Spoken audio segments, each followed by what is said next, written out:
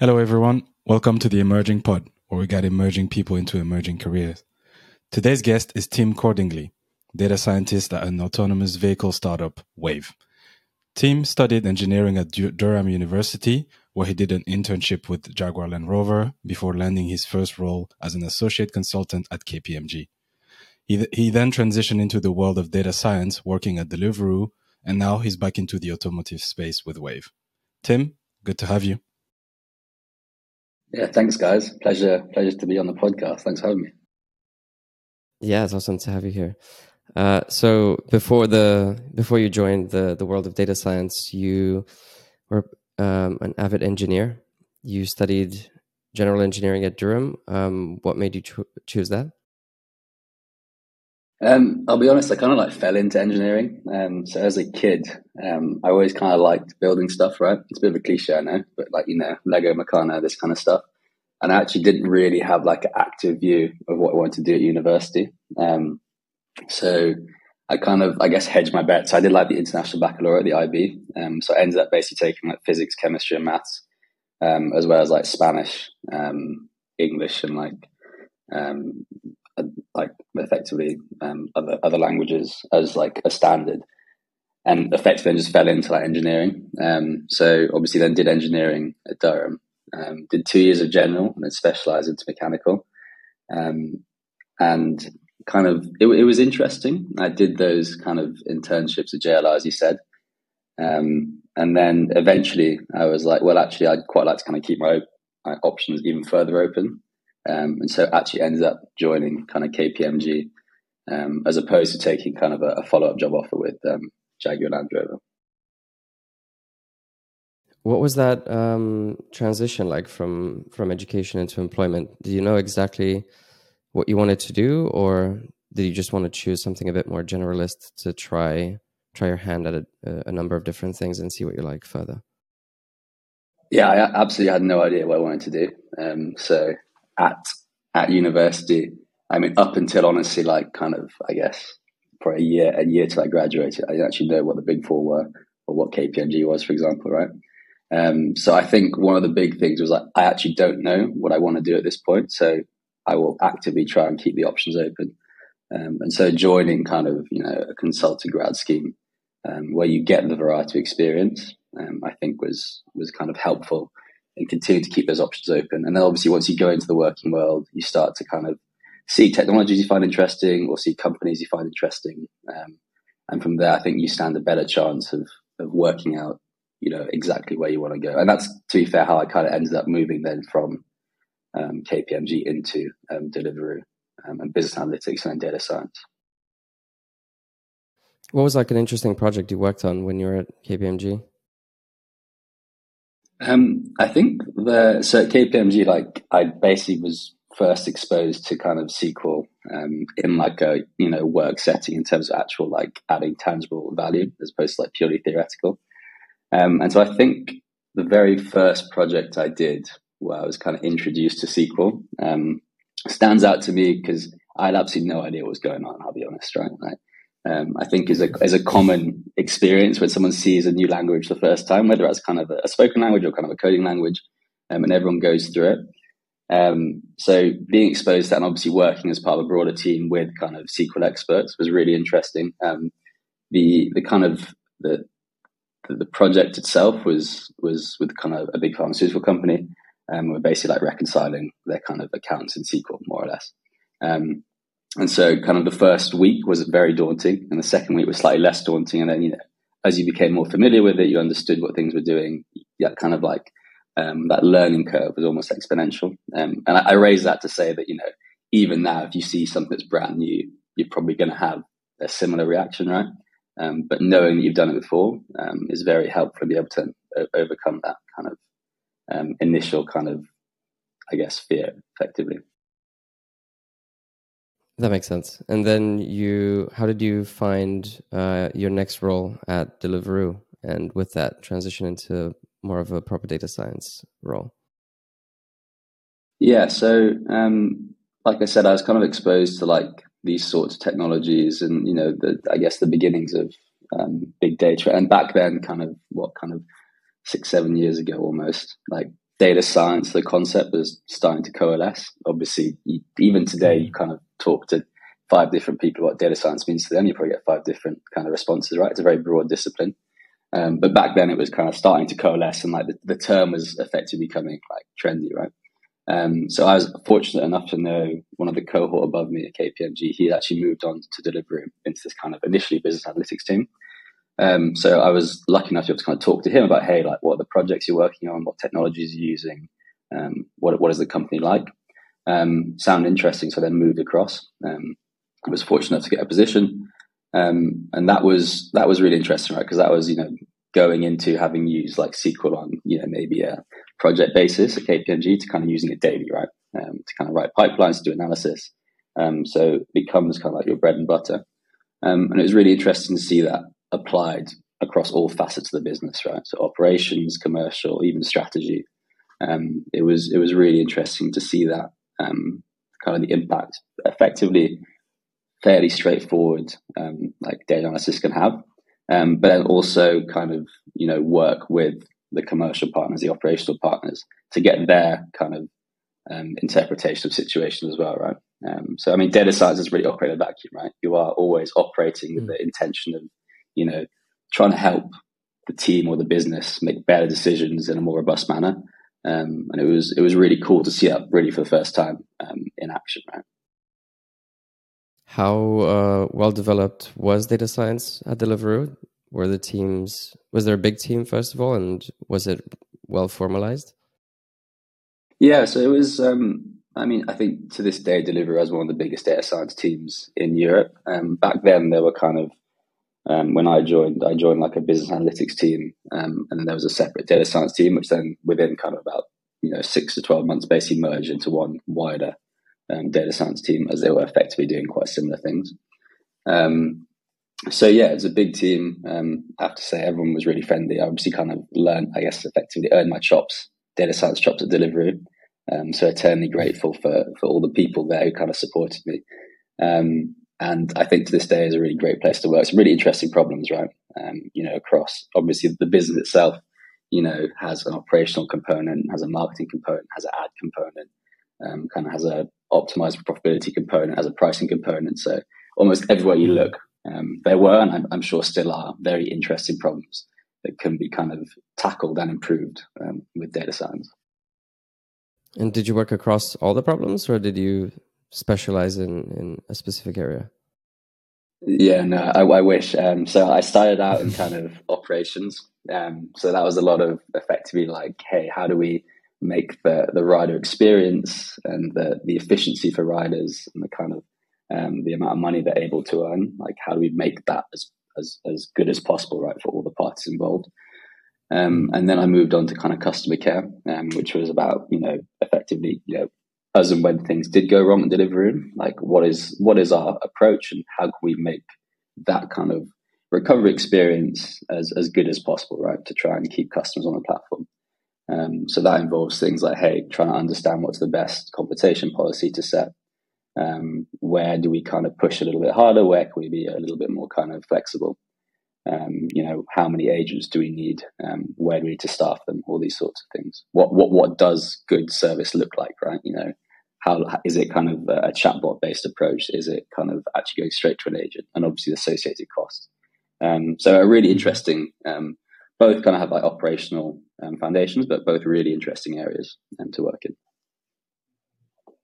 Was there a specific moment in time where you faced some kind of a crisis that kind of kept you up all night? I mean, there are probably a couple. I mean, in an environment where you effectively have a production app, right, and any small downtime, particularly at kind of key periods such as like lunch or dinner, where any small kind of downtime or perhaps like untested PR that gets merged that might change, I don't know, certain policies, for example, those can have very big impact. It might not be at a customer level particularly large, but when you multiply by thousands or hundreds of thousands of customers, right, obviously the impact to the business can be quite large. So we did have a couple. They were generally sorted pretty quickly. But I think it's common in most large companies. And obviously, as you mature, you become increasingly good at kind of adding the safety net, the kind of Swiss cheese layers of protection, prevent those from happening. That's very interesting. How did the Deliveroo team grow whilst you were there? How did you see that transition? Yeah, so I mean, I to be fair, I might get the number slightly wrong here, but it effectively doubled from when I joined to when I left, kind of 3 years later. And obviously, in that period, went through various kind of market openings, various market consolidations. Obviously, a big event was like the IPO. The company went public, which is really exciting. And so the data science team itself obviously grew massively as well. I think we must have almost doubled or tripled in size. I think when I left, the team size was about 150 data scientists, which is pretty vast by data science team standards, but still kind of there weren't enough people to do the things that have been asked. Right, like I say, like the kind of the general feature experimentation, algorithmic development, general analytics, I guess the business intelligence, the context sharing, all of that kind of lay on the shoulders of data science to a varying degree.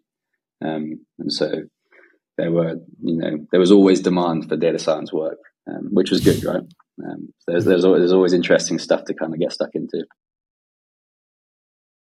That's the definition of a data-driven company. Yeah. No, I will say, to Deliveroo's credit, it was very data-driven. It was firmly embedded throughout the business, which is great to see. I'm curious, how did you, so coming from KPMG and applying for the role, how did you kind of pitch yourself in this new space, business analytics? How far was it from what you've done before? Yeah, so it's a really good question, actually. I mean, a theme I've seen is that in my relatively limited experience, that the first job, the KPMG job, was kind of almost the hardest to get. You had to go through the most hurdles, the psychometric tests, the on-sites. And that kind of makes sense, right? There was just a huge quantity of candidates coming through. So they need some way of kind of filtering through. And then it gets kind of easier after that. But yeah, a lot of it was like kind of being quite honest about it. It was like, look, hey, I have this experience. I'm fortunate to have, worked on financial modeling across various different kind of client companies. I have experience with SQL. I have experience with Python. I'm not going to know it all, right? But that's kind of, that was the expectation on both sides as well. And effectively going into the whole process with that kind of honesty, as you said, etc. Right? So to give an example, I had effectively no like A/B testing experience, right, when I applied to join that team. And one of the sections of the take-home test was like, interpreting A/B experimental results. And I was like, hey, well, I can give it a go, but I'm probably going to get this wrong. But it's that kind of like openness. But at the same time, right, you also then have to kind of actively show that you are, where you think you have weaknesses, you are going out to try and fill them, right? So I had done a couple of like kind of side projects in Python, scraping, these kind of things, just to kind of give myself a little bit of like real world experience on a technology that I hadn't used as much as like SQL, for example, in my kind of day-to-day at KPMG. Yeah, that makes sense. One of our guests, Andy McMahon, said that the best, it's usually, he found the better success applying for a job that he felt like he wasn't necessarily 100% ready for, but that was actually what gave you the most satisfied, the most reward, basically, the next move that give you the challenge that you need to grow. Yeah, I agree. I mean, I think there's also something to be said about like, hey, if you don't think you can get the job, you're probably going into those interviews with less pressure on your shoulders, right? And I think that's a big part of it as well, right? Like interview processes are daunting. So, if you can find a way to take the pressure off yourself and without going like totally like maverick and off script, then I think that's always helpful. Yeah. And then your current role now at Wave, how did the opportunity come about? So the kind of data science team at Wave is relatively new. It's kind of, about a year and a half old effectively, or just under 2 years old. And actually it was founded by, one of the guys I used to work with at Deliveroo. So he was like spinning up this team and he reached out. He's like, hey, is this something you might be interested in? And I was like, actually, look, I'll be honest, I'd never heard of Wave until he reached out, right? But then I was like, hey, actually, this is pretty cool. I mean, the approach that Wave is taking is different to kind of existing kind of incumbents in the industry, which is, appealing. I also just think like that, self-driving as a concept is probably one of the great generational kind of challenges of our time. And I was like, hey, if I'm going to make this jump, perhaps from a more established company to a kind of startup, this is probably the time to do it. So he reached out. I was like, this seems interesting. I went through the application process. Again, was fortunate enough to get the job. And here I am, kind of a year and a few months later, basically.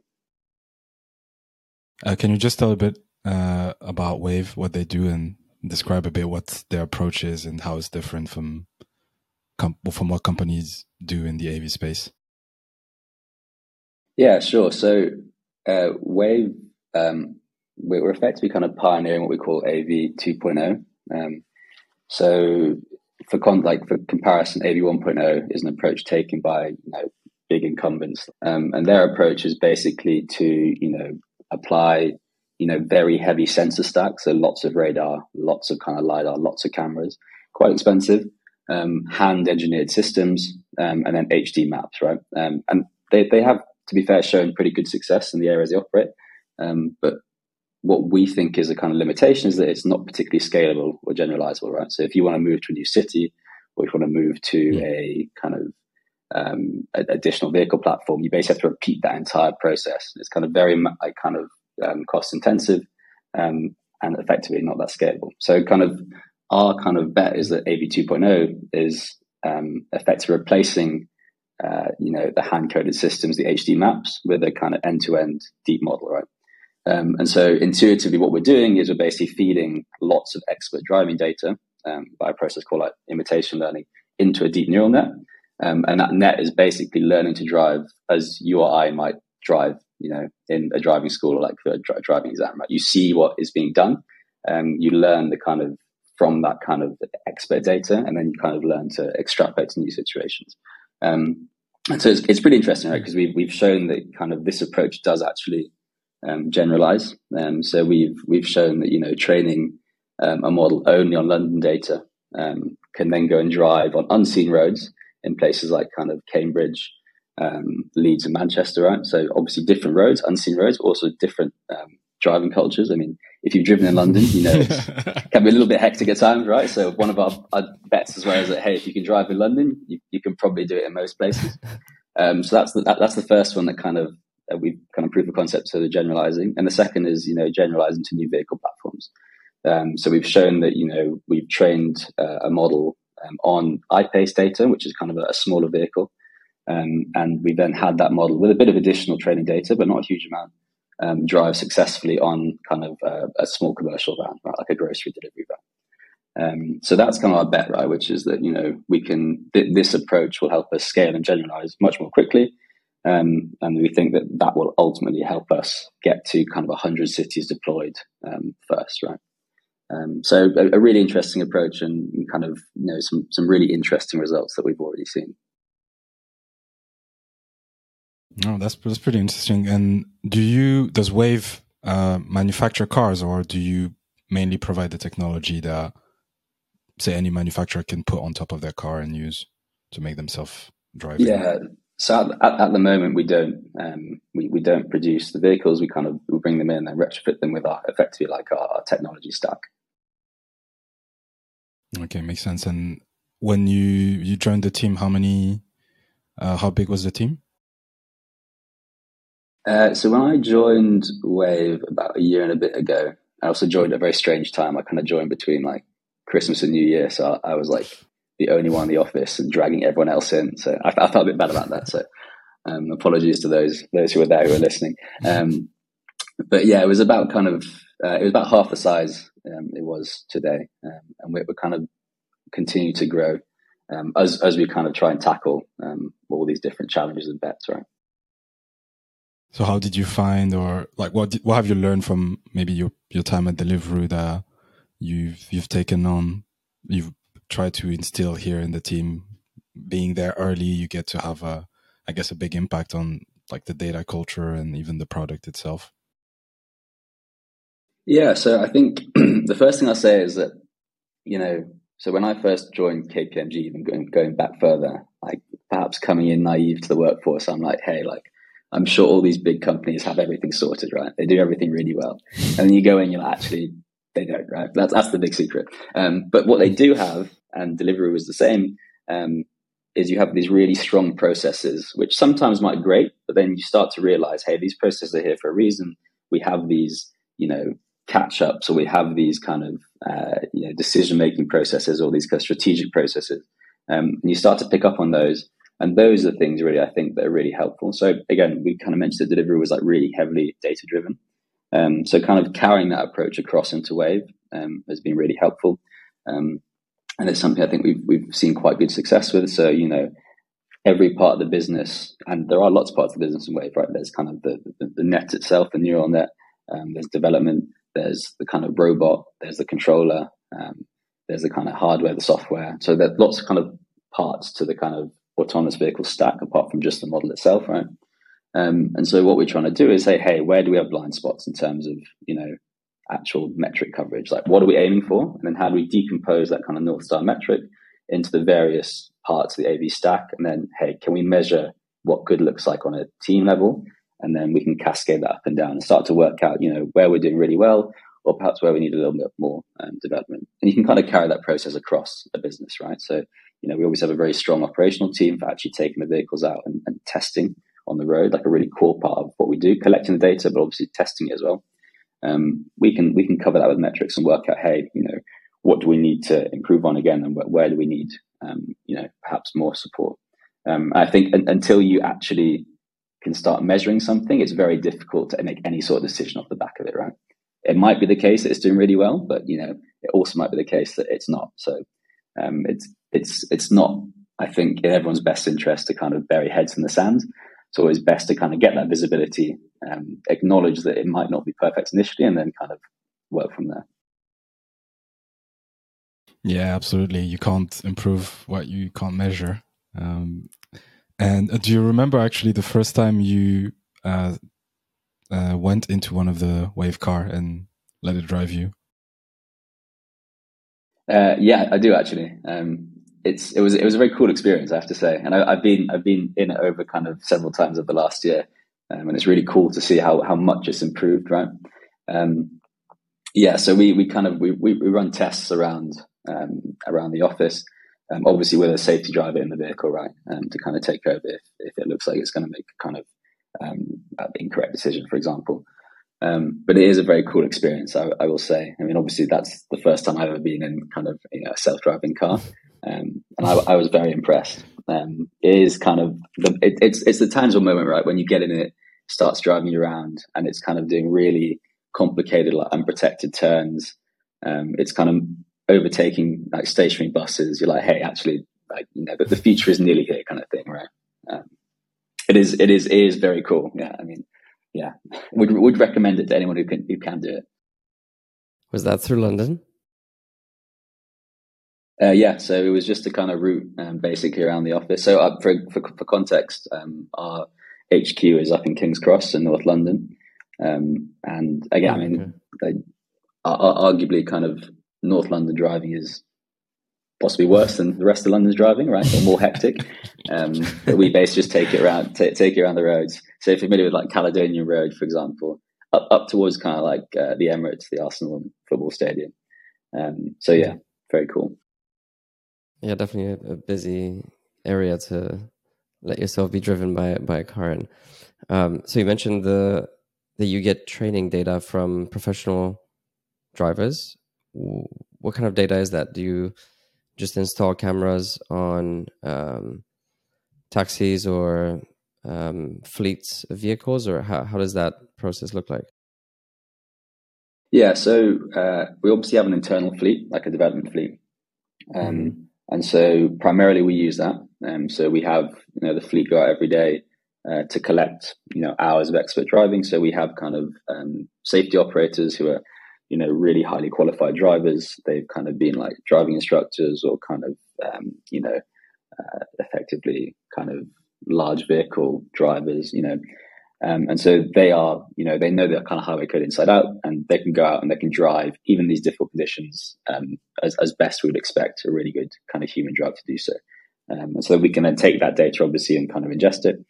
We do also work with kind of other partners and have additional plans to kind of basically add cameras to their fleets. And so we can obviously expedite kind of data capture that way.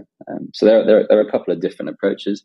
And a kind of more recent advance that we're kind of looking into is this idea of like, actually, there's obviously the real world data, but there's probably, there are certain like limitations on that in terms of cost and, scale perhaps.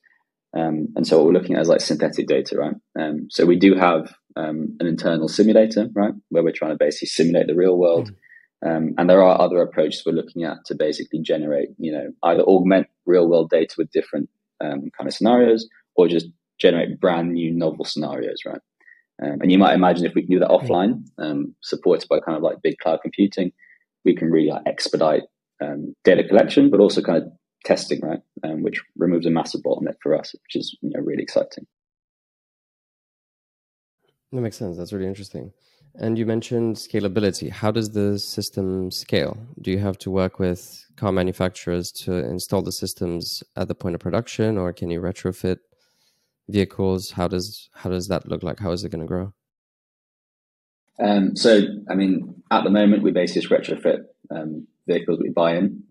I think, like full disclosure, we're probably still working on what our strategy looks like in terms of moving forwards. But I would expect it to be some combination of those things, right?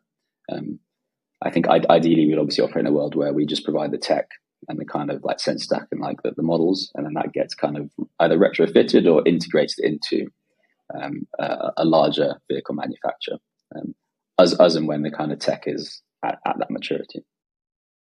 Is there a specific application you look at that you want to focus on, such as fleets, or just the wider kind of consumer segment is the goal?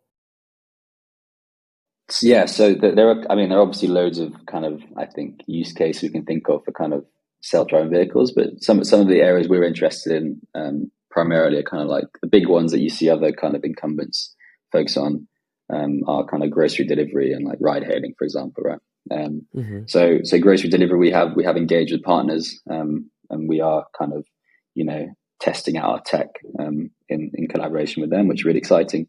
And obviously that would help us kind of flush out, any issues, and also help us to kind of basically improve the product, right? I think a big thing here is that, like, obviously there are almost three pillars, right? Obviously the product itself, the self-driving capability of the tech has to be there. We also need the legislation, right? So in the UK, for example, at the moment, it's a little bit of a grey area. You can't actually go fully driverless, right? So we are working with the government to work out what that looks like. And obviously everyone's kind of doing this for the first time, right? So we're all kind of working together to work out what that kind of rule book needs to look like, what is safe, what is good for the kind of end customer. And then the third is obviously kind of the actual partners themselves, right? We need willing partners to engage with us early in the process to help us develop the tech. So again, like these three moving parts all kind of need to happen at the same time. Otherwise, you might imagine, hey, we have a really great self-driving car, but no one wants to actually use it as a product, right? There's no market for it, right? So it's interesting. It's not just kind of the technology challenge, but there's also kind of the legal, the legislation, the kind of commercial side of it as well. Yeah, 100%. Of the three pillars that you just mentioned, which one do you think is the biggest bottleneck that's kind of holding everything else behind? It's hard to say, really. I mean, I think everything kind of moves together, not necessarily in lockstep, but like arguably, obviously, the performance of the product needs to be there. But we're seeing the kind of improvement trajectory start to form anyway. So not necessarily any of those three specifically as a bottleneck, but it just remains to be seen. I think you have to have all three to some degree eventually, right, to have a kind of commercially viable product. And so we just need to wait and see where that lands in kind of 1 or 2 years' time, right? So Wave recently, actually last year, I think you guys raised a huge Series B. I think it was about 200 million, right?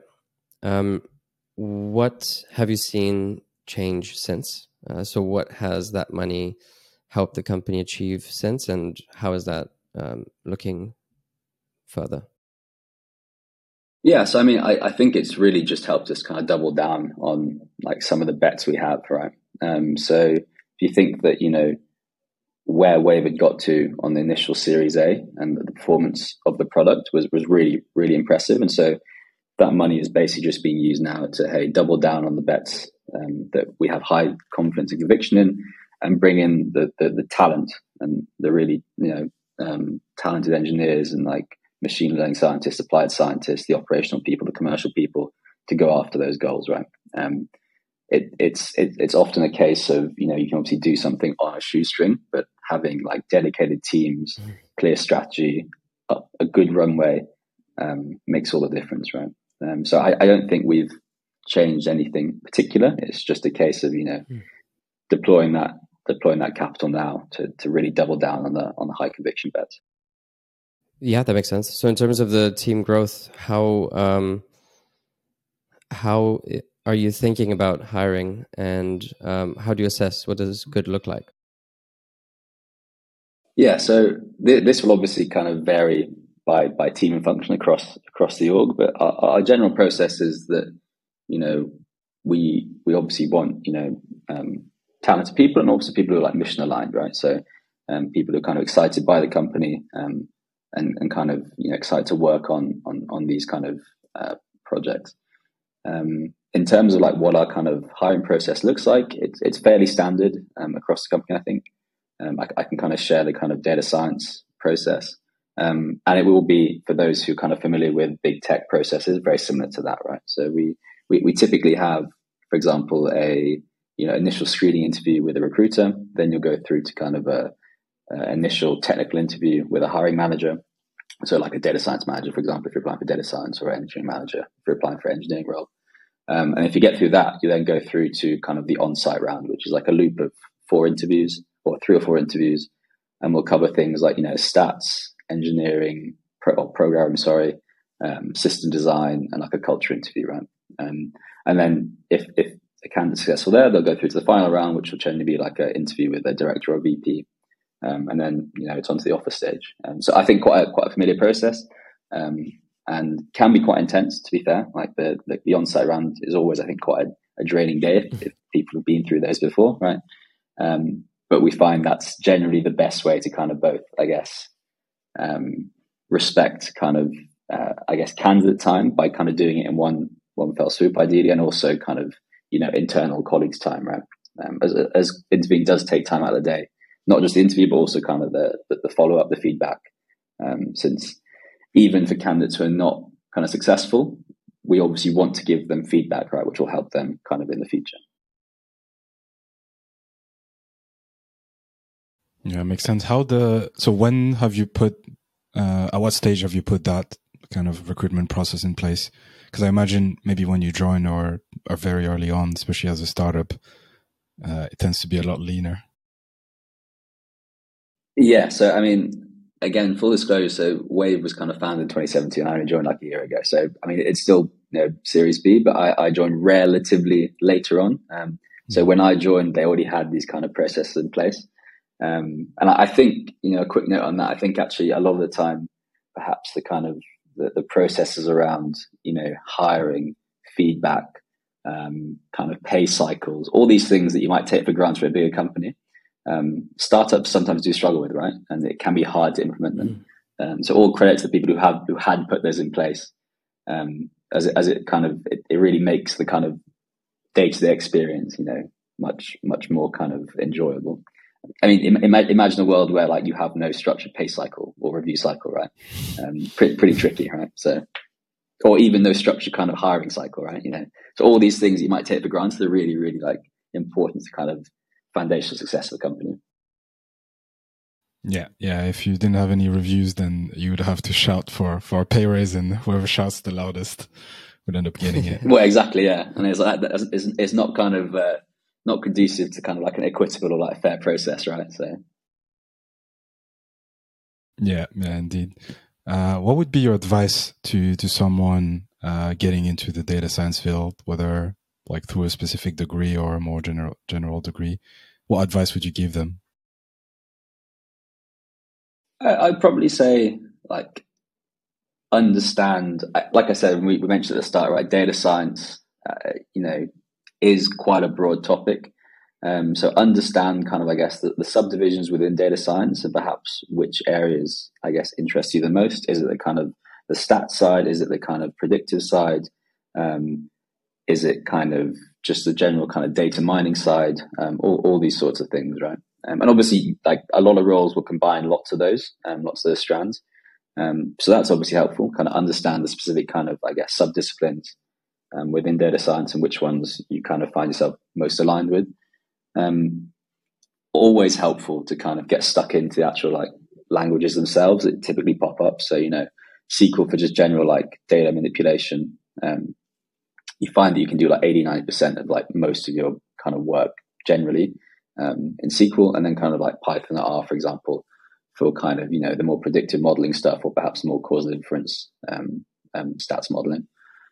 So helpful to kind of learn it, but also actually apply that to kind of real world projects, right? Whether that's kind of just like analyzing a data set you might have, or, engaging with things like Kaggle, for example, or even like Dicey Tech, right? These sorts of things.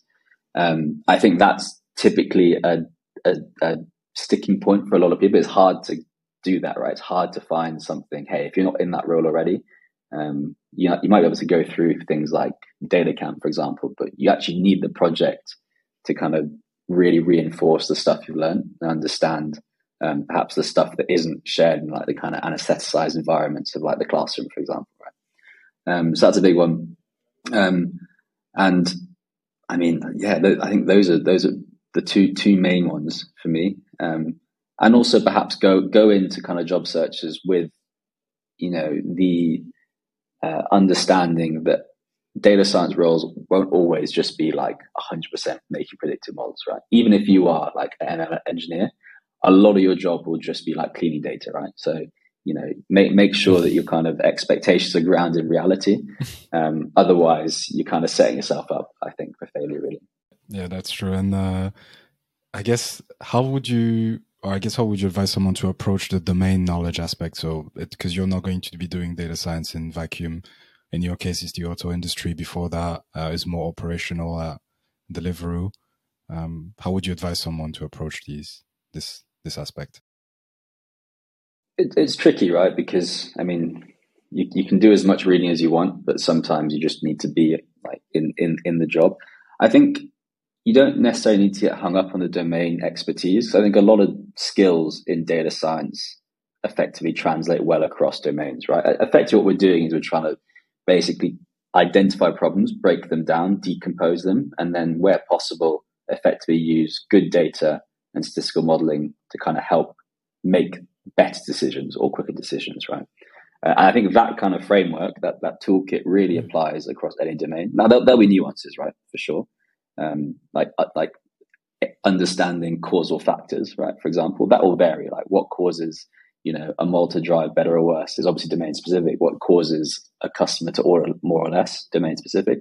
But I think those are easier to pick up than the actual kind of the problem solving framework. I guess the causal inference toolbox, right? It's something I guess you see quite a lot of consulting, right? They try to teach the break down the problem, and then that approach generally can be transplanted to any sort of domain. So I think that's what I'd say. Is obviously it never hurts to read up, on the company you want to join and understand perhaps how their kind of unit economics work, or what big strategic challenges or headwinds they're facing. But the ability to kind of break down a problem and then work through it is always helpful. And to be fair, is actually a classic interview question, right? So often you'll see that asked, like, "Hey, here's a problem we have," and then the hiring manager just wants to see how the kind of candidate works through it, right? Yeah, makes sense. Oh, that's interesting. Actually, yeah, my assumption was that you do need the domain knowledge had maybe a bigger part of the role, but the way you've put it makes sense. There will be some edge cases where you really need to understand, or at least to draw the right conclusion, you do need to have domain expertise. But realistically, as a data scientist, as a professional, your toolkit is being able to leverage the tools that you have and apply them to whatever domain. Thanks a lot for your time, team. Is there anything else you'd like to announce or share with our audience? Anything that we maybe haven't covered? No, I don't think so. I mean, I think, yeah, it was a really interesting discussion. I appreciate you guys listening to me for the better part of 40 odd minutes. So, no, I think, yeah, really interesting. And, you know, it's really cool what you guys are doing, to kind of help get kind of more, you know, data scientists into the workforce, right? Especially this idea of, you know, giving them the opportunity to engage with real world problems before, you know, it's chicken and egg, isn't it? Right? Like a lot of times the classic complaint against interview processes is that, hey, how can you expect me to have this experience? Because I'm applying to you to get the experience, right? So in some ways, Exactly. like what you guys are doing is kind of, you know, breaking that cycle, which is really cool. Fantastic. Thank you so much. And yeah, thanks for joining us. This was a very interesting conversation, and hopefully we can have you back maybe in a year's time or so and see the kind of progress that Wave has achieved. Yeah, awesome. No, thanks for having me. Would love to come back. Okay. Thanks, Tim.